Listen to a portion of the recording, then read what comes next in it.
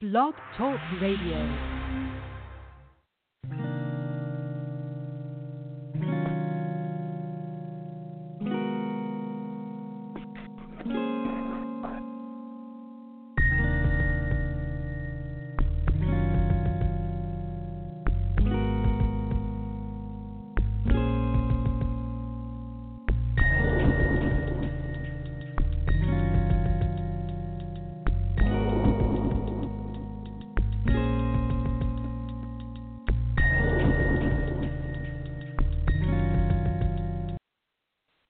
Good afternoon, and welcome to another episode of A Sound Heart Radio. This afternoon, I'd like to discuss with you the importance of understanding the supernatural, satanic betrayal of the person of Jesus. And I want you to understand that the devil's plan to destroy our salvation began in Genesis chapter 3. With the fall of man. At that point, in Genesis chapter 3, God realized that the Adam had indeed sinned. Now, if you notice very carefully in Genesis 3, there is a situation with regard to the woman and what she would experience during childbirth.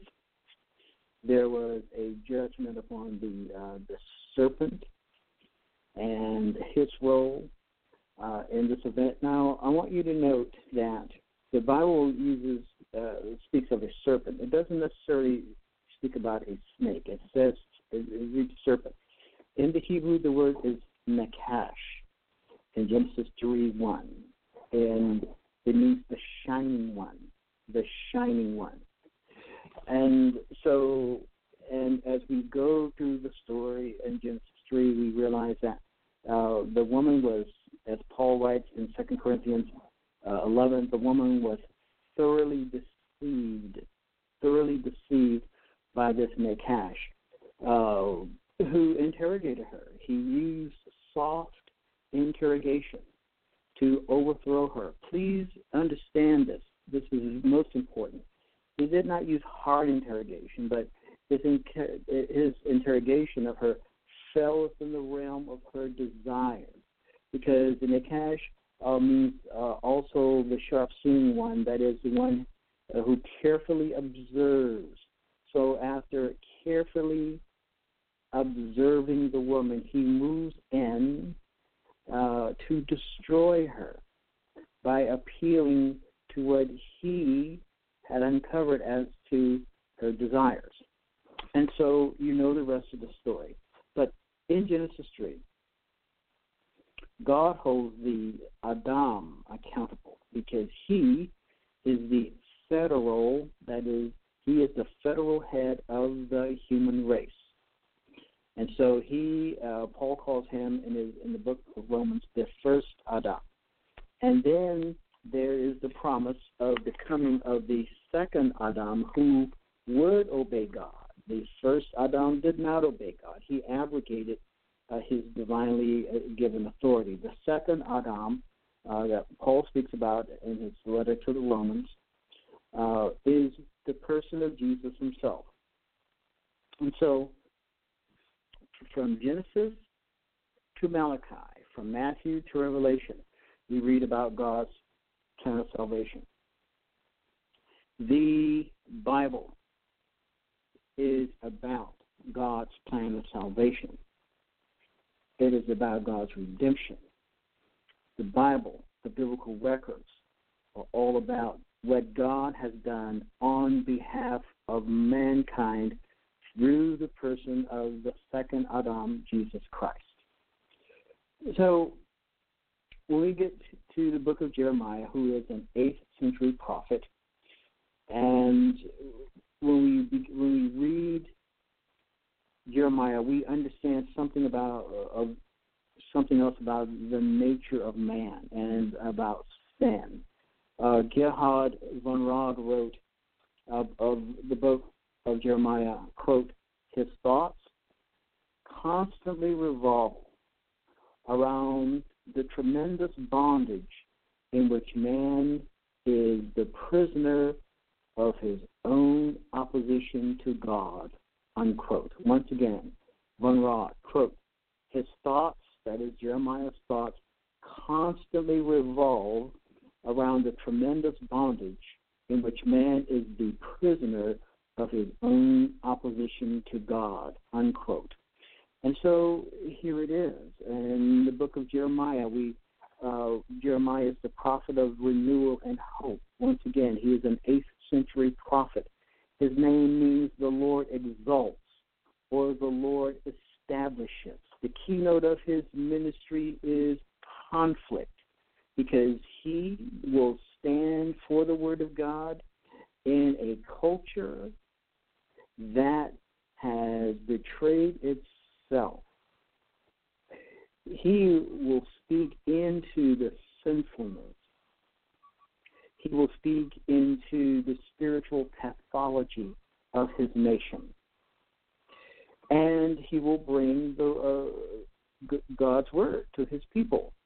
In chapter 1, we read about his call to ministry. In chapter 2, we read that Israel forsakes God. And then we read that there's this verse that begins that talks about God's legal discovery, or discovery, a legal term. God engages in discovery. God looks at his own people. And so God is recording their actions against him. So Jeremiah addresses the evil. Jeremiah addresses what happens to the people of God when they turn from Yahweh. And so he looks into, and in chapter 3, he opens to us the irrational thinking of the people of God. Sin destroys thinking. Sin destroys cognitive coherence and continuity. Sin fragments the soul, therefore the thinking is fragmented and irrational. And so Jeremiah talks about this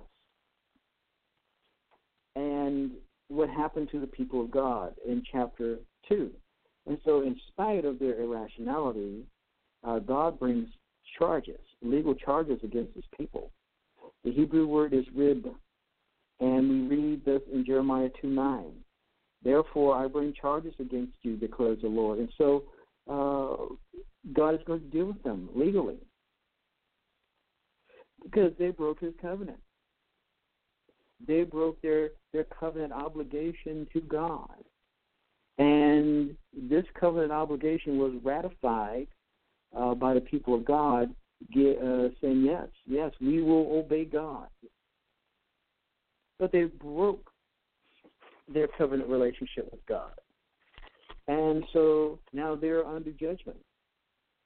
So when we go to Jeremiah 36, we read about King Jehoiakim. God sends his word to the king of Judah and through Jeremiah. The king was sitting in his winter house, and so when the word was given to him, the king, verse 22 of Jeremiah 36, it was in the 9th month, and the king was sitting in the winter apartment with the fire burning in the fire pot in front of him. Whenever Jehudi had read 3 or 4 columns of the scroll, the king cut them off with a scribe's knife and threw them into the fire pot until the entire scroll was burned in the fire. The king and all his attendants who heard all these words showed no fear, nor did they tear their clothes. Even though Elnathan, Eliah, and Gamaliel urged the king not to burn the scroll, he would not listen. So the king burns the word of God, and God knew he was going to do this. And so in verse 28, God says, take the scroll and write on it all the words which were on the first scroll, which Jehoiakim, king of Judah, burned up. Tell Jehoiakim, king of Judah, this is what the Lord says. You burned that scroll and said, why did you write on it that the king of Babylon would certainly come and destroy this land and cut off both men and animals from it? Therefore, this is what the Lord says about Jehoiakim, king of Judah.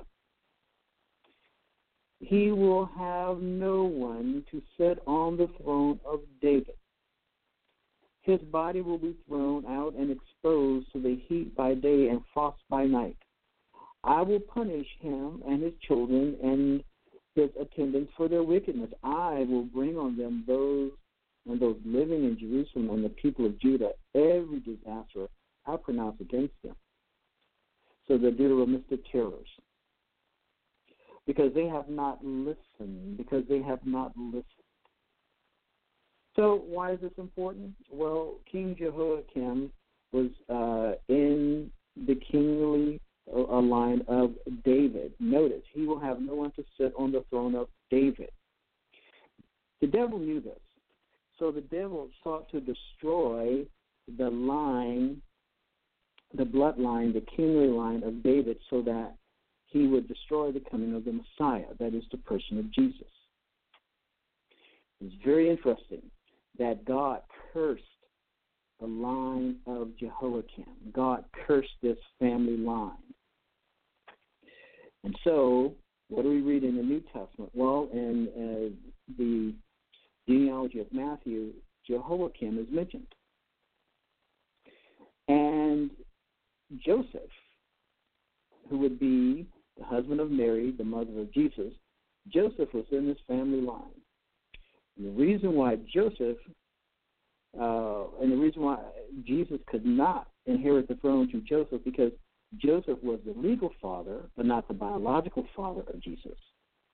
And so, what did God the Holy Spirit do? Well, Joseph was in a kingly line, and also in the book of Luke, we read the genealogy of Mary. And so Jesus would inherit the throne of David through his mother Mary. So through Heli and then through Miriam, Jesus would inherit the throne, and he would be able to sit on the throne of his father David. No one, no counsel can stand against the Lord.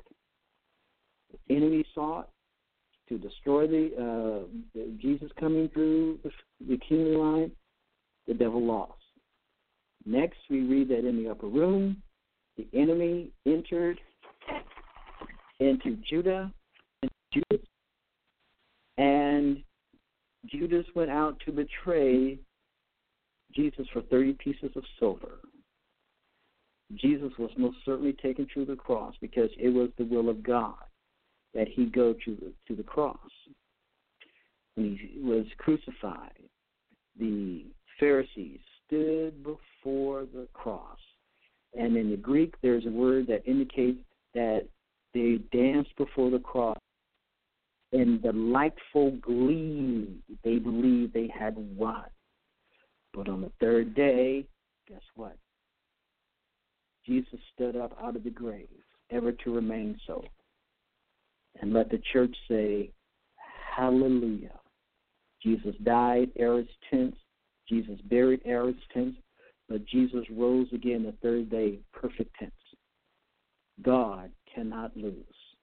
The darkness did not conquer the person of our Savior. Good afternoon. My name is Dr. Josiah Rich. God bless you.